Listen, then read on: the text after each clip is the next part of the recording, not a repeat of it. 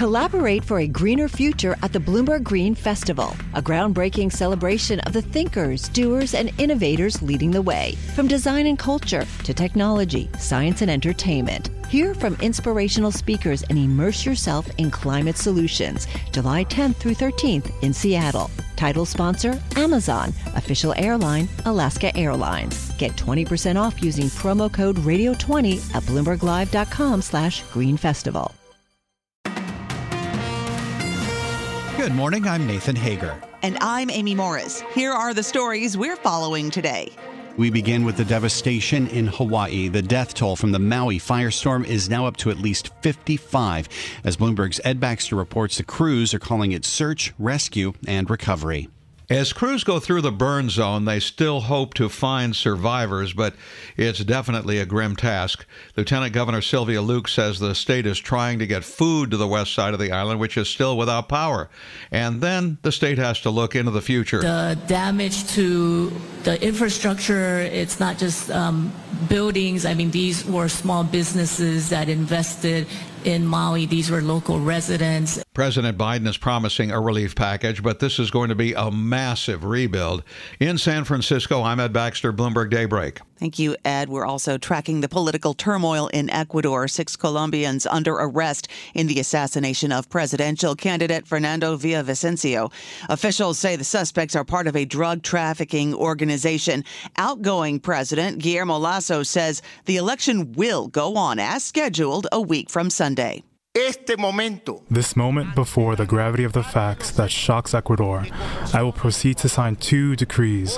The first one declaring the 3 days of national mourning, the memory of patriot Fernando Villavicencio Valencia.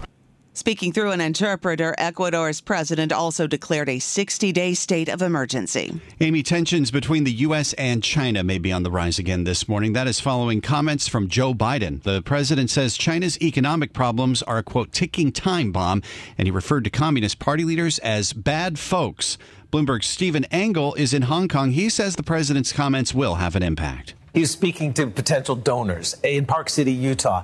It's not going to help the narrative that the White House is trying to do, and that is we want to repair relations with China at a time, just 24 hours after he signed his executive order limiting investment by American companies. You know, I understand this is a comment to donors in a politically charged environment, but the world is small now. Comments like this go far. China will latch onto this and use it to their advantage. And Bloomberg's Stephen Engel notes it's not the first time Biden's made off-the-cuff remarks on China. Back in June, he likened Chinese President Xi Jinping to a dictator. Turmoil in China's property market also making news today. Once the country's largest developer, Country Garden, has now become a penny stock. Growing debt concerns have seen Country Garden lose 93% of its value, down from a market peak of $50 billion in 2018. Bloomberg's Jill Dices says its fall from grace could have major shockwaves. We've heard from a few analysts that have warned this could be a bigger problem than Evergrande was. We got a sense of how bad the depth of the funding challenges are at this company yesterday when they said that they expected to post a net loss of as much as 55 billion yuan for the first half of the year. That's like $7.6 billion US dollars. This is a company that may need to restructure. So, yes, the problems here are quite sizable. Bloomberg's Jill Dices says the property crisis is stoking fears of financial contagion in Beijing. Now back here in the U.S., Amy, the latest inflation data are in focus. We'll get another read this morning with producer prices for July. The report comes after core consumer prices posted their smallest consecutive increases in 2 years. Even so, San Francisco Fed President Mary Daly tells Yahoo Finance the central bank is still not done fighting inflation. It is not a data point that says victory is ours. There's still more work to do, and the Fed is fully committed to resolutely bringing inflation back down to its 2% target. San Francisco Fed Chief Daly also says she's not ready to project the central bank's next move. The economy in focus overseas, a surprise reading on growth out of the UK this morning. We get details with Bloomberg's Ewan Potts in London. Good morning, Ewan. Good morning, Amy and Nathan. The UK's weather was exceptionally hot in June, and data out today shows that the economy was also much warmer than forecasts. Monthly GDP jumped 0.5%, more than double the 0.2% expected by economists. That helped quarterly GDP to its biggest increase since the start of last year, though that is a pretty low bar to clear. Digging into the data, and manufacturing, construction and consumer spending all outperformed. The punchy readings will mean the Bank of England will be weighing another rate rise in September. In London, I'm Ewan Potts, Bloomberg Daybreak. All right, Ewan, thanks. Staying in Europe, shares of UBS are higher by more than 4.5% this morning. The bank has ended a $10 billion agreement with the Swiss government to cover losses tied to its takeover of Credit Suisse. And we get more from Bloomberg finance editor Tom Metcalf. The messaging from the bank is very much, this is how confident we are in the assets we've acquired. This is the sign of strength. Purely pragmatically, I'm looking at this going, why on earth would you give up something you've already got?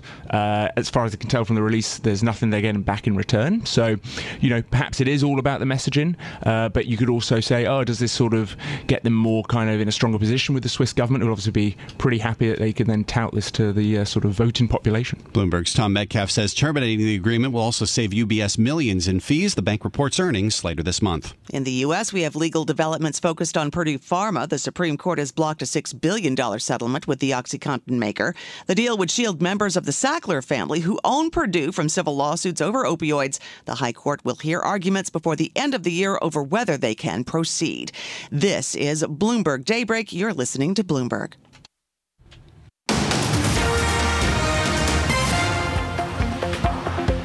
Time now for a look at some of the other stories making news around the world. And for that, we're joined by Bloomberg's John Tucker. Good morning, John. And good morning, Amy. Lawyers for former President Donald Trump face off against prosecutors today over whether he should be prevented from talking about evidence in the January 6th case.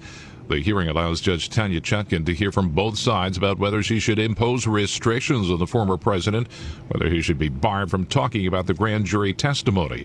Earlier this week at an event in New Hampshire, Trump was insistent he won't be silenced. I will talk about it. I will. They're not taking away my First Amendment right. Prosecutors say they worry Trump could intimidate witnesses. It's become a defining public health challenge of our time. U.S. suicides have risen to a record high.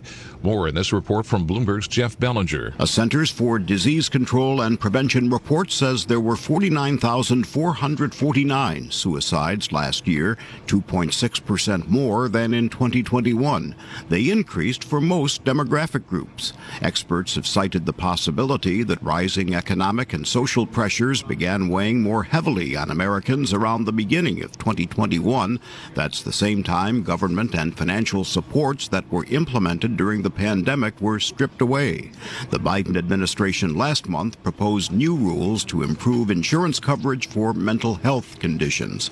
Jeff Bellinger, Bloomberg Daybreak. Hollywood studios are preparing a new offer for striking writers. The most senior officials from 8 studios are holding meetings alongside smaller committees of executives who are working to settle the dispute with writers and a separate strike by actors. The writers have been on strike since May.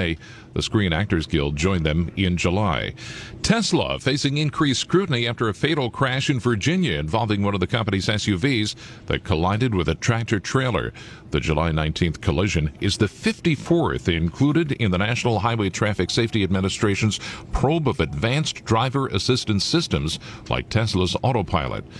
And California regulators have voted in favor of robo-taxi operators expanding their paid driverless services in San Francisco. It's a major milestone toward commercializing the technology. Global news 24 hours a day, powered by more than 2,700 journalists and analysts in more than 120 countries. I'm John Tucker. This is Bloomberg. Amy. All right. Thank you, John. Time now for our Bloomberg Sports Update. For that, we bring in John Stashower.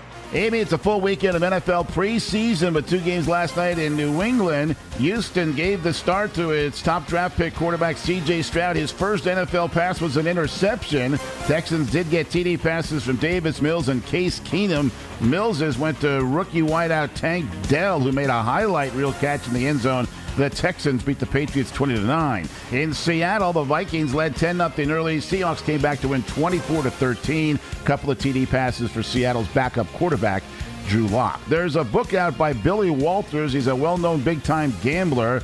And in it, he alleges that Phil Mickelson made bets totaling over $1 billion, had losses over $100 million, and that in 2012, Mickelson, while a member of the U.S. Ryder Cup team, tried to place a $400,000 bet on the U.S. to win. Walters refused to place it. The U.S. ended up losing by 1 point. Mickelson denies the story. Meanwhile, playing the St. Jude Golf in Memphis, and Jordan Spieth shot 63, no bogeys, 5 birdies, an eagle on 16, and he's got a one-shot lead. Colin Morikawa trails by 2. He's pledged $1,000 for every birdie to aid relief efforts in Maui. Baseball, the Orioles topped the Astros 5-4. The Red Sox shut out the Royals 2-0. The Phillies with 2 3-run homers and a 6-2 win over the Nationals. John Stashower, Bloomberg Sports.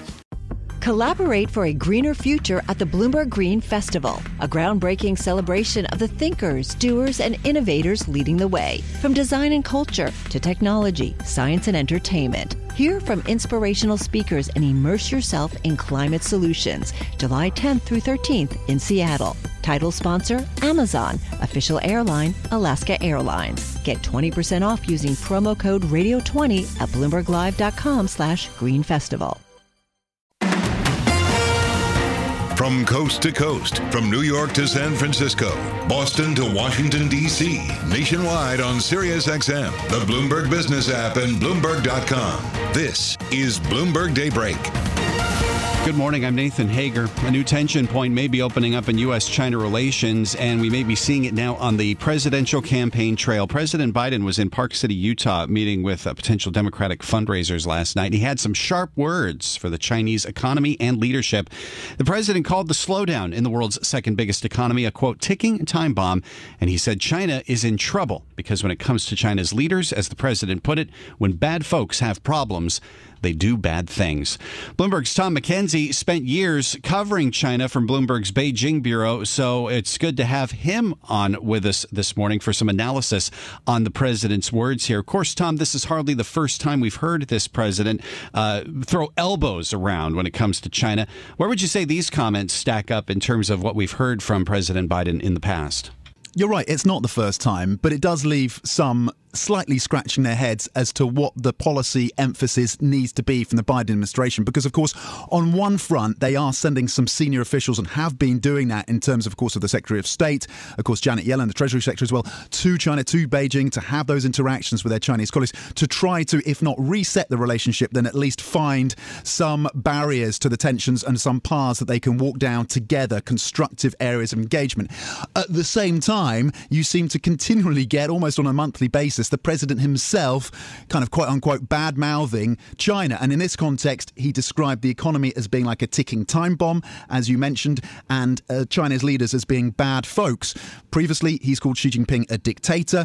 He's also made comments about Taiwan that has confused and muddied the picture in terms of the US stance on that island.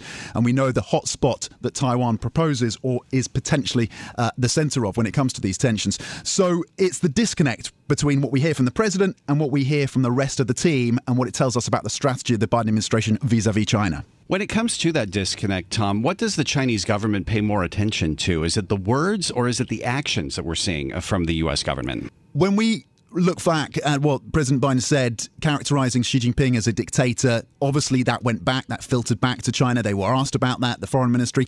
They kind of brushed it off. They continued to allow the visits of Janet Yellen to Beijing. We're expecting potentially the head of trade, of course, over in the US to be over in Beijing as well in the next few weeks, Gina Raimondo, to continue conversations on the trade front with her Chinese counterparts.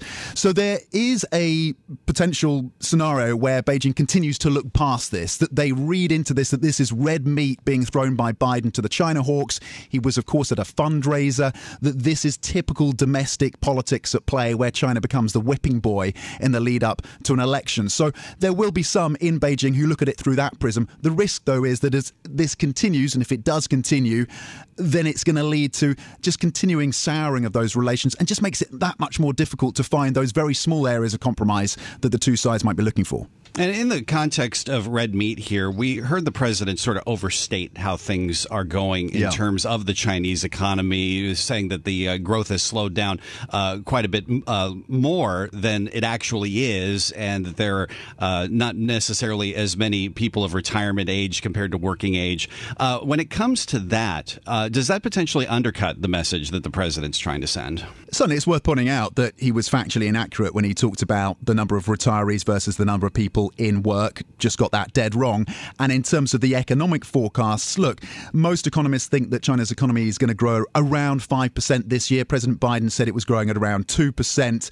The official data suggests it's growing at a much higher level. There is, though, real skepticism about the validity of China's data. Nonetheless, you're right. He misstated and mischaracterized what's happening with the Chinese economy. The broader picture is, though, he's on point in terms of the fact that China is facing a number of major headwinds. A redhead crossing the Bloomberg terminal on new yuan loans in China. Now, what this means is basically far fewer people, households and corporates and businesses are taking up loans because of the business uncertainty, the depth of crisis within that economy. You've got the real estate crisis back on the front pages again, at least of the financial news this week with Country Garden, and a reminder that that is a sector that accounts for about 20% of China's GDP. Huge problems in terms of real estate and property, huge problems in terms of deflation, the softness around China's exports and imports.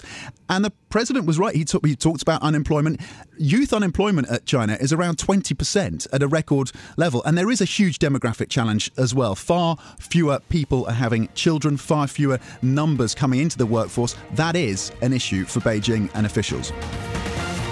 This is Bloomberg Daybreak Today, your morning brief on the stories making news from Wall Street to Washington and beyond. Look for us on your podcast feed by 6 a.m. Eastern each morning on Apple, Spotify, and anywhere else you get your podcasts. You can also listen live each morning starting at 5 a.m. Wall Street time on Bloomberg 1130 in New York, Bloomberg 99.1 in Washington, Bloomberg 106.1 in Boston, and Bloomberg 960 in San Francisco. Our flagship New York station is also available on your Amazon Alexa devices. Just say, Alexa, play Bloomberg 1130. Plus, listen coast to coast on the Bloomberg Business app, Sirius XM Channel 119, the iHeartRadio app, and on Bloomberg.com. I'm Nathan Hager. And I'm Amy Morris. Join us again tomorrow morning for all the news you need to start your day right here on Bloomberg Daybreak.